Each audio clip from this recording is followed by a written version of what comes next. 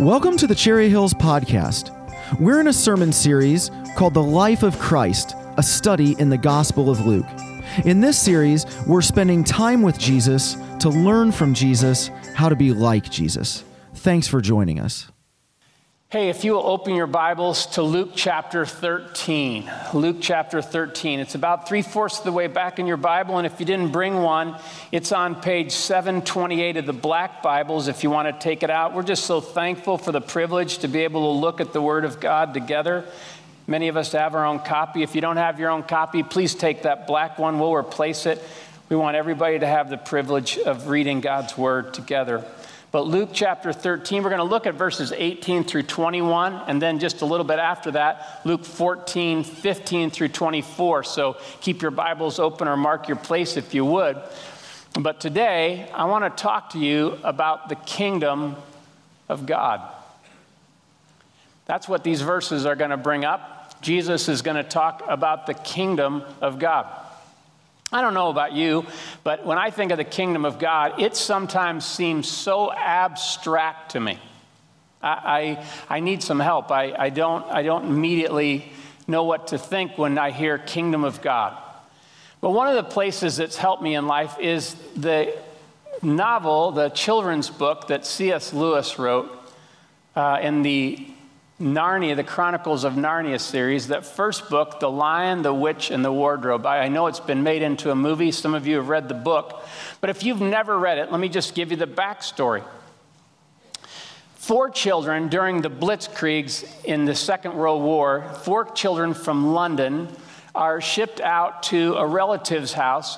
And it's a great, huge house, and they're there so that they can experience some peace and some protection. Anyway, while they're there, they play hide and seek. And there's so many rooms in this house, and one of the children discovers a tall wooden wardrobe. And they climb in there to hide from their brothers and sister. And what happens is that while they're in there, they discover that this doesn't have a back on it, that along with the coats and things like that, they just keep walking into this wardrobe, and now all of a sudden they're in a land called Narnia, and it's snowing. And they eventually come back from being in Narnia, and they tell the rest. Lucy tells her sister and brothers, and they don't believe her. They mock her at first, but they eventually all wind up in Narnia. And in Narnia, animals can talk.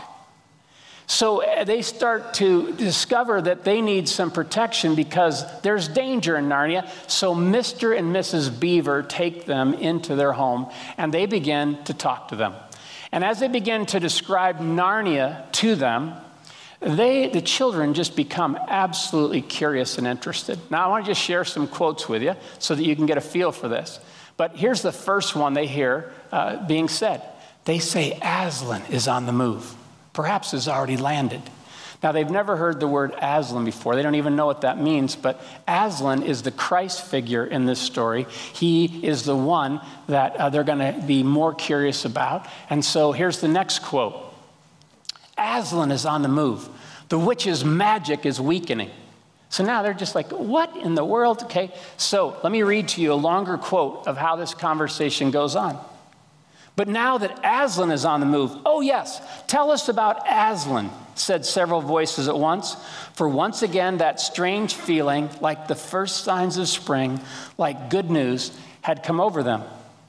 Who is Aslan? Asked Susan. She's one of the girls.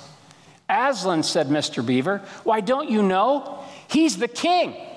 He's the Lord of the whole wood, but not often here, you understand. Never in my time or my father's time, but the word has reached us that he has come back. He is in Narnia at this moment. He'll settle the White Queen all right. He'll put all to rights, as it says in an old rhyme in these parts. Wrong will be right when Aslan comes in sight. At the sound of his roar, sorrows will be no more. When he bares his teeth, winter meets its death. And when he shakes his mane, we shall have spring again. Is he a man? Asked Lucy, one of the other children. Aslan, a man? Said Mr. Beaver sternly. Certainly not. I tell you that he is the king of the wood and the son of the great emperor beyond the sea. Don't you know who is the king of beasts? Aslan is a lion, the great lion. Ooh, said Susan, I thought he was a man. Oh, is he quite safe? I shall feel rather nervous about meeting a lion.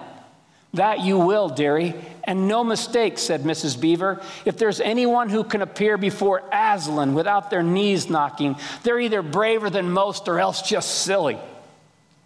Then he isn't safe, said Lucy. Safe, said Mr. Beaver. Don't you hear what Mrs. Beaver tells you?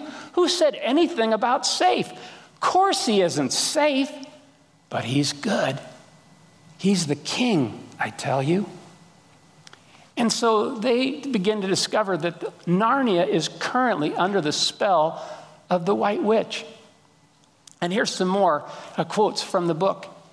Come on, cried Mr. Beaver, who was almost dancing with delight. Come and see, this is a nasty knock for the witch. It looks as if her power is already crumbling. Didn't I tell you that she'd made it always winter and never Christmas? Didn't I tell you? Well, just come and see. And they go outside, and here's what they begin to discover. And now the snow was really melting in earnest, and patches of green grass were beginning to appear in every direction. And they begin to discover that even though they can't see Aslan, they can feel the effects of his power. The green grass is growing. It's always been winter since she began to rule. Never Christmas, never spring, but Aslan has landed. Aslan is on the move. Now, friends, I bring this up because Jesus is announcing the kingdom of God today. And if you're following along in the notes, here's what I hope you see. Jesus has landed, bringing God's kingdom, and he's on the move. Jesus has landed, bringing God's kingdom, and he's on the move. And when we think about this part, what I want you to see today in these verses, particularly if you're following along, is that he teaches what God's kingdom is like and our part in it. He teaches what God's kingdom is like and our part in it. Now, as we spend time looking at this, I'm going to talk to you about 3 pictures that he gives of the kingdom. There's no way this one message is going to possibly cover all that there is about his kingdom. It is such a huge subject. But what I think you'll see today is these 3 pictures can give us even a greater imagination for his kingdom. But let me just say this about this whole message, how this message lands in my life. I don't think about the kingdom of God all the time. Sometimes I go for days without thinking about the kingdom of God. And if Jesus has come to announce that the kingdom of God is the most important thing in the universe, then what does that say about me not thinking much about the kingdom of God? Let me ask you, how much do you think about the kingdom of God? So I don't know about you, but I need this message today. And I'm praying that God will use this message as we look at these verses of Jesus speaking to enlarge and capture our imagination so that we'll walk out of here and we'll walk into this Advent season thinking about the kingdom of God and its ramifications for our everyday lives, the everyday moments of our lives, and that like the people in Narnia, we will be excited. We will be excited because Jesus has landed. We will be excited because Jesus is on the move. And we will begin to see his kingdom where we've missed it before. So would you pray with me, and then we'll dig in. God, I thank you for the privilege of being in this room right now with these people. And I pray, Lord, for your own sake, would you open our eyes? Would you give us understanding? Would you help us to be like children who are filled with wonder about your kingdom? And may it be so for your glory. Amen. Okay, I want to ask you to read with me right out of the gates. I've listed both the two passages there in the first and second gray box so we can all read off the same translation.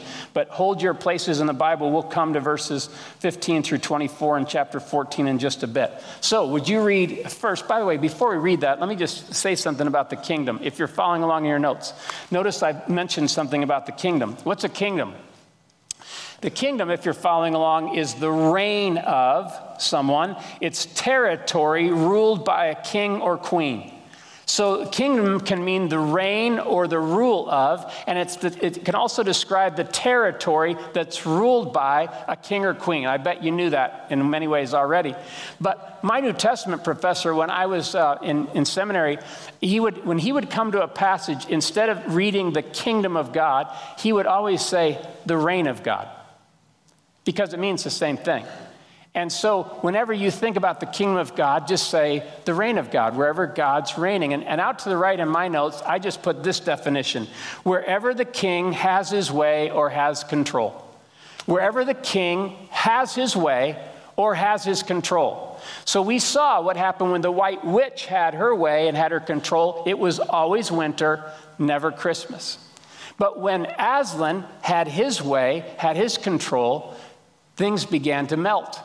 So this can mean something huge like a national or international kingdom, or it can mean something as small as your kingdom.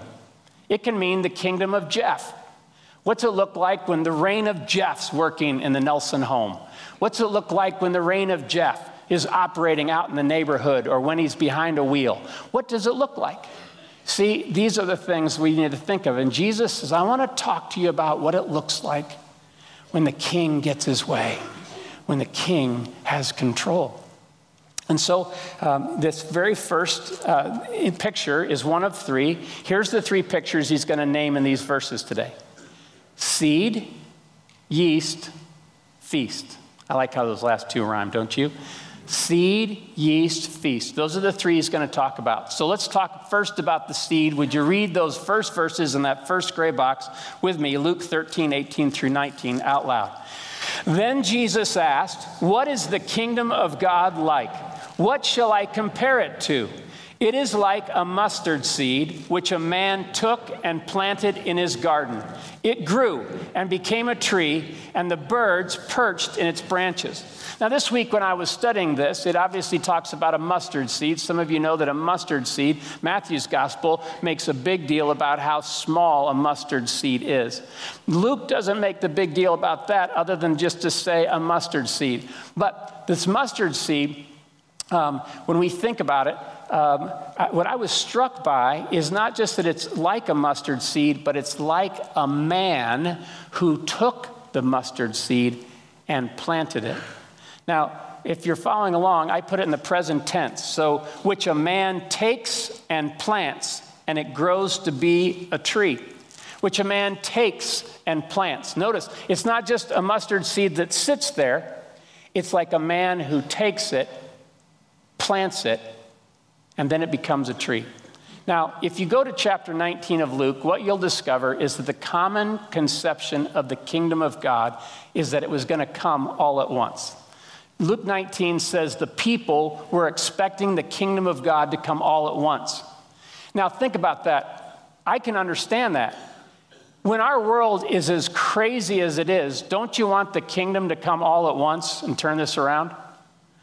But the people, while they were expecting that, Jesus says, I need to correct your conception of the kingdom of God. It's not going to come all at once. It's going to require patience. It's going to require waiting and expectancy.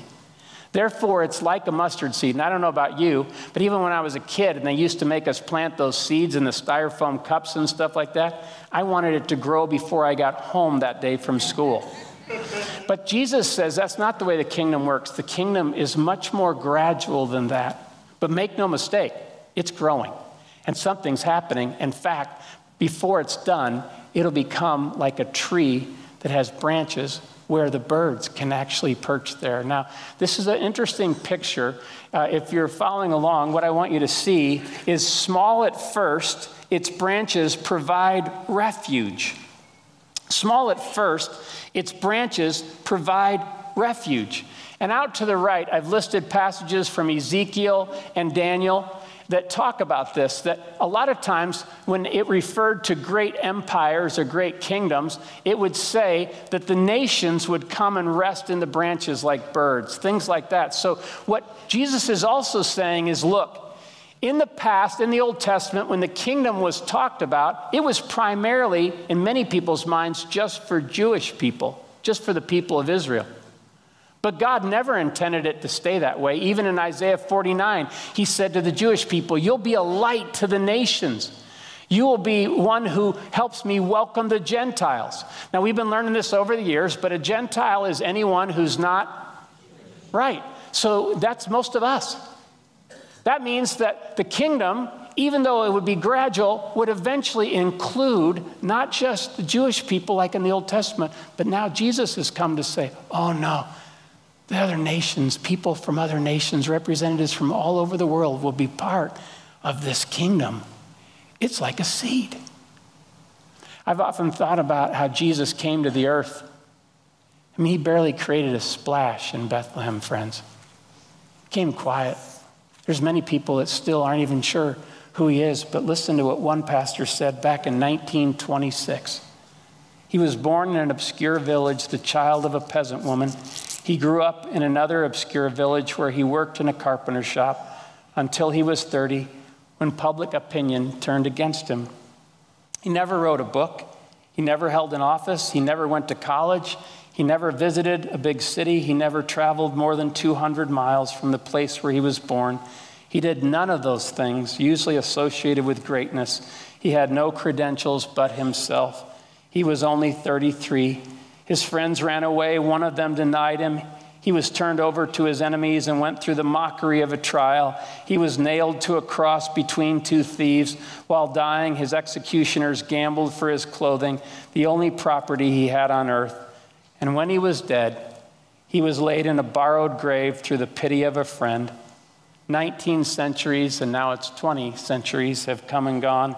And today, Jesus is the central figure of the human race and the leader of mankind's progress. All the armies that have ever marched, all the navies that have ever sailed, all the parliaments that have ever sat, all the kings that ever reigned put together have not affected the life of mankind on earth as powerfully as this one solitary life. Kingdom of God is like a seed which a man took and planted, and it became a tree. The next picture is the picture of yeast. And that is, we see in verses 20 and 21, and that's listed in that second gray box of chapter 13 in Luke. Let's read that together. Again, he asked, what shall I compare the kingdom of God to? It is like yeast that a woman took and mixed into about 60 pounds of flour until it worked all through the dough. Now, this is an interesting picture here. And again, I'm struck, both with the seed and the yeast. Jesus says that a man took the seed, a woman took the yeast. They didn't just leave it there. They did something with it. They took it. Then this woman took it and mixed it into 60 pounds of flour. Now, I don't know what kind of jobs you've had, but when I was in high school and college, I've mentioned this before, I worked for 4 years in a grocery store. And my goal was to try and work in every department of the store, whether it be the meat department, whether it be the produce department, whether it be the bakery. And so one summer, I think even for a few months longer than that, I worked in the bakery. Every night I made 4,000 donuts. It was a fascinating process. They told me I could eat as many as I wanted. I learned quickly that wasn't a good idea. But what I remember is the bakers would come in about 10 o'clock at night, and they would begin to get all of the dough ready, huge amounts. Now, when it says 60 pounds here, or 3 seahs, which is Old Testament language, what it means is it can mean 50 or 60 pounds of flour. And so they would take huge amounts of flour. By the way, if you're trying to get the idea, next time you go to the grocery store, you know, most flour comes in 5-pound bags. Just picture 12 of those, and now you're in the neighborhood, okay? In those days, they would take yeast. They didn't have the dry yeast that eventually was created around World War II. That's so easy, you just dump it into a little bit of a pinch of it. But they would usually take a piece of old dough that had fermented, and then they would mix it in all this large flour, and eventually would have this effect. And so, again, I remember coming in some nights to the bakery and seeing these guys take this. Now, I don't know if you know what happens when yeast gets together with dough, but it has an effect. In fact, I think we've got a couple pictures of it in a much smaller way, but this is like just dough, and then dough that has been mixed all the way through with yeast. Here's another picture as well, but it just shows, again, this idea of something happening. So if you're following along in the notes, here's what I want you to see about yeast. Yeast, Jesus says, which a woman takes and mixes into 60 pounds of flour. So it's got this idea that it's worked into that flour.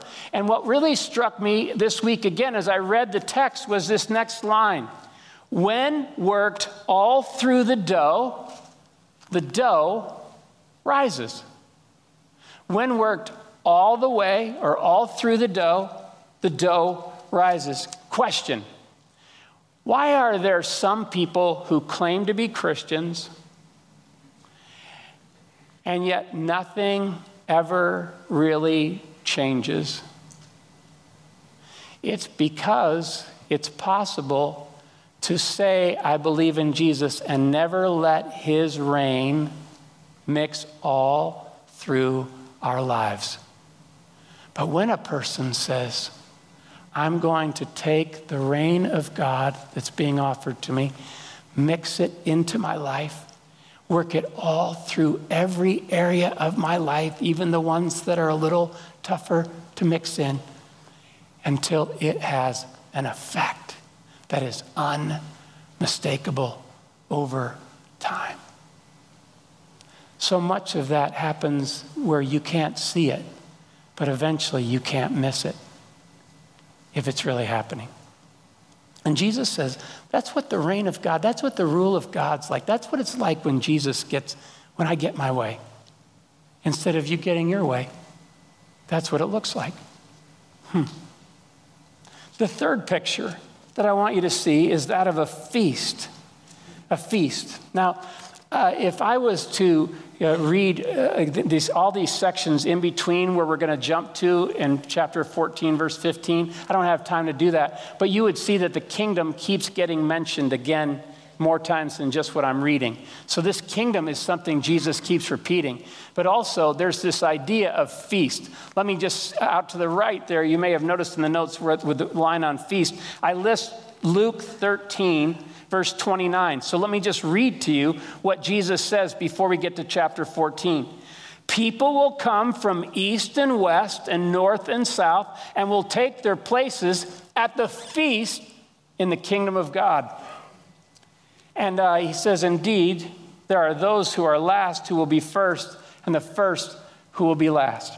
Now, he mentions this idea of the feast, and that brings us to chapter 14, verse 15. He's just told people that if you really want to do things God's way, don't just invite people that'll make you even more popular. Invite people that can never pay you back. And the room gets quiet because no one really wanted to hear that. So a guy decides to break the silence in verse 15 in that awkward moment, and notice what happens if you're following along. When one of those at the table with him heard this, he said to Jesus, "Blessed is the one who will eat at the feast in the kingdom of God." Now he's thinking, thank heavens, those of us that are part of Israel, those of us that are Jewish, man, we're going to automatically be part of that. And Jesus goes, I need to correct that thinking. So then he tells this parable. Jesus replied, a certain man was preparing a great banquet and invited many guests. At the time of the banquet, he sent his servant to tell those who had been invited, "Come, for everything is now ready." But they all alike began to make excuses. The first said, "I have just bought a field and I must go and see it. Please excuse me." Another said, "I have just bought 5 yoke of oxen and I'm on my way to try them out. Please excuse me." Still another said, I just got married, so I can't come. The servant came back and reported this to his master. Then the owner of the house became angry and ordered his servant, go out quickly into the streets and alleys of the town and bring in the poor, the crippled, the blind, and the lame. Sir, the servant said, what you have ordered has been done, but there is still room. Then the master told his servant, go out to the roads and the country lanes and compel them to come in so that my house will be full. I tell you, not one of those who were invited will get a taste of my banquet. Now, what does all this mean? If you're following along, this feast, Jesus says, is like a man who invites many guests, but they make excuses. This last picture of the kingdom we're going to look at today, Jesus says, is like a man who invites many guests, but they make excuses. And again, the idea here needs some explanation. So listen to some of the background. It was customary to send 2 invitations in those days to a party. The first to announce the event. Nowadays, we would call that the save the date, right? Thus, this man prepared a great feast and sent out many invitations. It does not appear that anyone had declined, so the man made final preparations in order to have enough for everyone.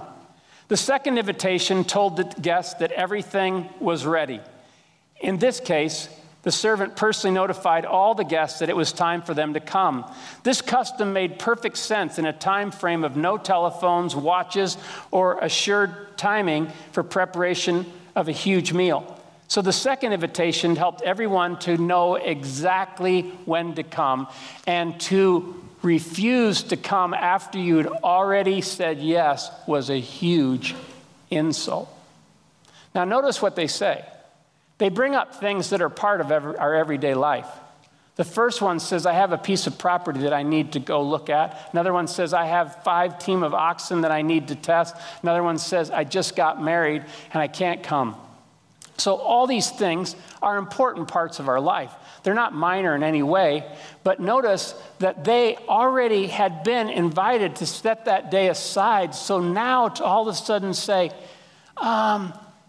these things, they're more important to me right now.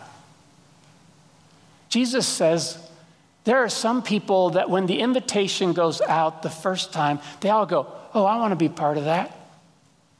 But as soon as it boils down to what's going to be most important, they change their minds. And they say, well, this is going to be more important to me right now. And really, by turning down the invitation to the banquet, they're really turning down the one who invited them. They're saying, this is more important to me than you.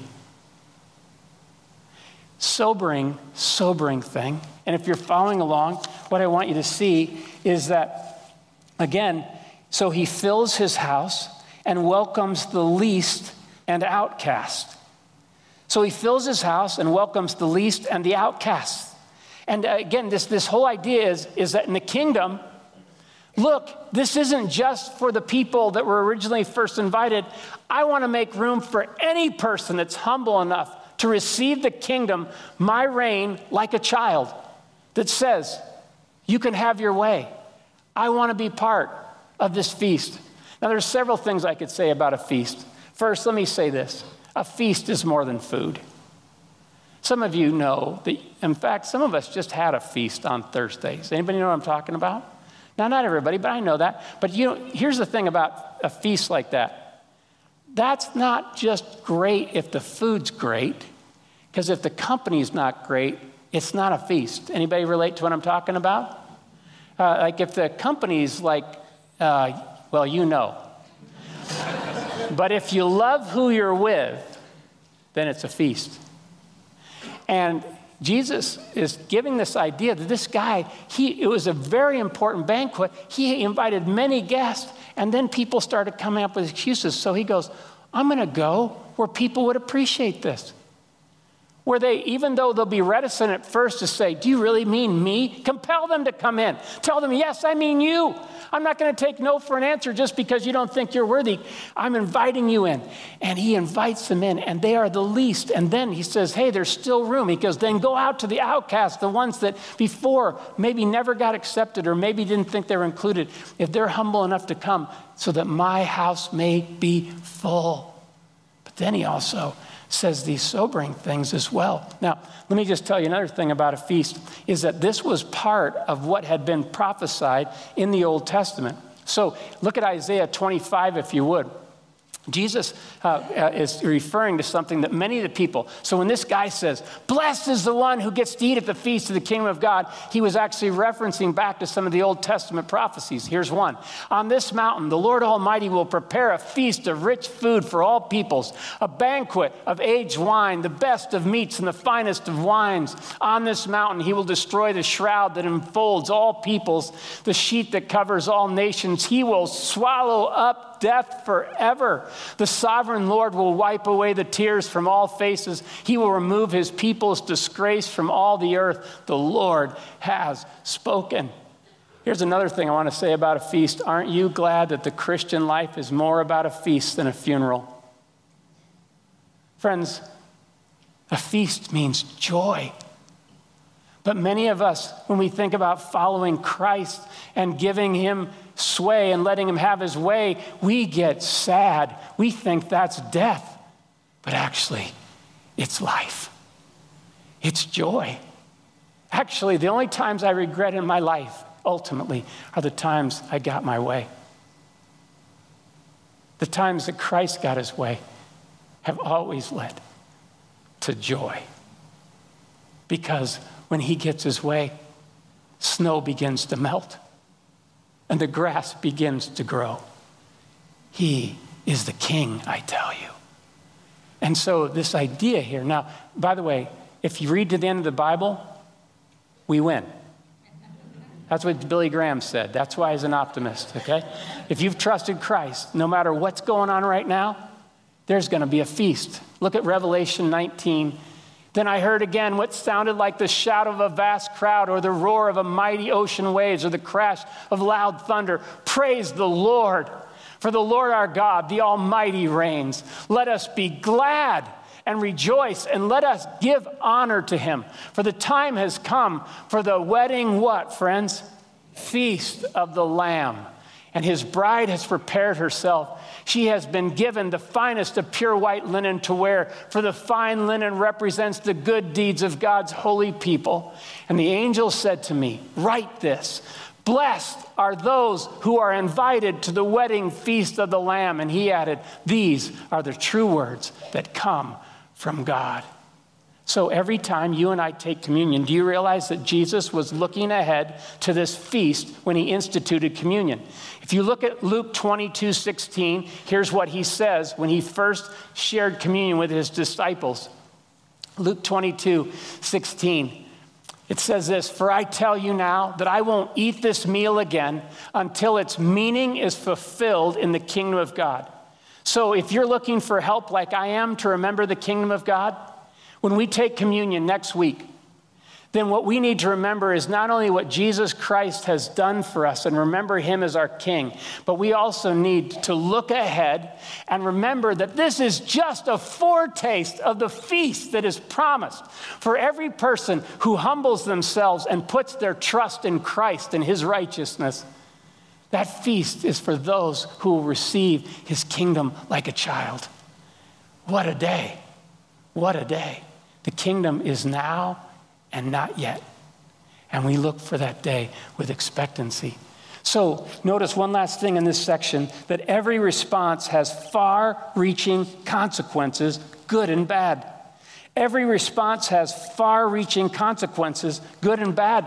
Did you notice that it says this? If you take the seed, if you take the yeast, and you plant it, and you mix it, watch what happens. The consequences of that are amazing. If you take the invitation and you eat at the feast, the consequences of that are phenomenal. But if you don't take the seed, if you don't take the yeast, if you don't take the invitation, you miss it. And the kingdom has no effect in your life. And there'll come a day when the door will be shut and you will miss the kingdom of God. So Jesus takes our responses and he takes us very seriously. We're responsible for our responses. But the possibilities, the fact that he would even invite us is such good news. So this last section talks about responding to the good news of his kingdom. And again, if you read chapter 4 or chapter 8 or chapter 16, you'll see this phrase found there, that Jesus came preaching the good news of the kingdom. Why is it good news? Because if he comes, then winter melts. The green grass eventually will be visible. He will invite you to a feast. This is incredibly good news, isn't it? And so how do we take advantage and respond to the good news? Let me just mention one more thing before I tell you. Mark 1:15, this is how Jesus, according to Mark, some of the first things he said. Let's read it together. The time has come, he said. The kingdom of God has come near. Repent and believe the good news. So here's 3 ways that you and I can take the kingdom of God into our lives this Advent season. First, acknowledge. Now, even if you've never heard of the kingdom of God before, you have now. But here's the question I'm going to ask you. Are you willing to acknowledge his kingdom? And here's what I've put. Jesus, I've heard of your authority and invitation. In other words, I'm not ignorant. I acknowledge that you have a kingdom and that you have authority and you have an invitation that you've extended to me. I acknowledge that. I'm not going to live with my head in the sand. I'm not going to live with excuses. I'm not going to act like I never knew. I know you have proclaimed the good news of the kingdom to me this morning. And I know that it's not just for the people in the Bible or for pastors or missionaries or extra credit Christians. It's also for me. And it's also for people driving by right now out on that road, people beyond our walls. This invitation is for everyone who will receive it. What good news. Have you acknowledged his kingdom? Second, repent, Jesus said. Repent, what's that mean? It means to change your mind like Steve taught us last week. It's not feeling bad and shaming ourselves and guilt-tripping ourselves. That's not repentance, friends. Repentance just means that you change your mind about what you've thought. And so here's what repentance looks like. Lord, I've believed a lie and not let you rule over my life. I've believed a lie and not let you rule over my life. What's the lie? Maybe it's the lie that I think I can do a better job than you, Lord. I need to repent of that. If I say, Lord, I think I'm going to run the show with my money, I'm going to run the show with my sexuality, I'm going to run the show with my job, I'm going to run the show with my parenting, with my being in marriage, whatever it might be, my free time, whatever it is. Every time I believe that I can do a better job, that's a lie. And the best news in the world is for me to change my mind and say, I see now you can do better. I repent of that. The last thing, though, is to believe. And to believe is to believe with joy. I take in your invitation to rule my life. With joy, I take in your invitation to rule my life. Now, in my notes, I actually just left those blanks in the last 2 lines empty in some ways. Because what would it be in your life that maybe you're not willing to let the Lord rule? That he's not really reigning or ruling? That you've said, well, I want your kingdom, I accept your invitation, but actually, I'm not really letting you be king there. I don't know what it would look like for you, but what if you let him rule? Now, many of us have learned the Lord's Prayer. And the Lord's Prayer is listed in Matthew 6, 9, and 10 as, pray like this, our Father who art in heaven, hallowed be thy name. You remember the next part? Your kingdom come, your will be done on earth as it is in heaven. Do you know Luke's gospel is found in chapter 11? You know how he summarizes this whole thing? 3 words. And I want to invite you this week, what if you say, Jeff, I'm like you. The kingdom of God is like not that much a part of my imagination, not much of my thought life at all, not much of my heart. Like Jesus wants it to be. What if you were just to practice saying these 3 words at least once the next 7 days?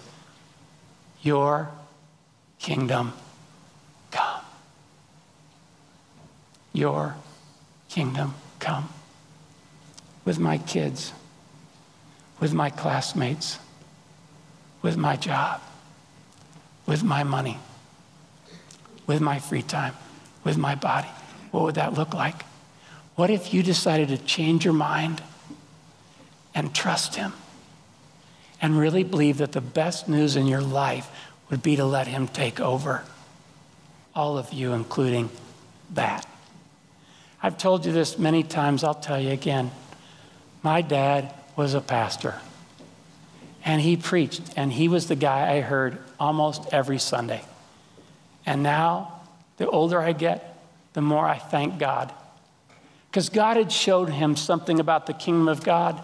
And so when he would preach, he almost always, no matter what topic we studied that Sunday, would almost always end with this question. So, now having heard the word of God, will you yield to him in this area? Will you let him have his way? And those questions just wrecked me. Because I realized that I was still the reign of Jeff.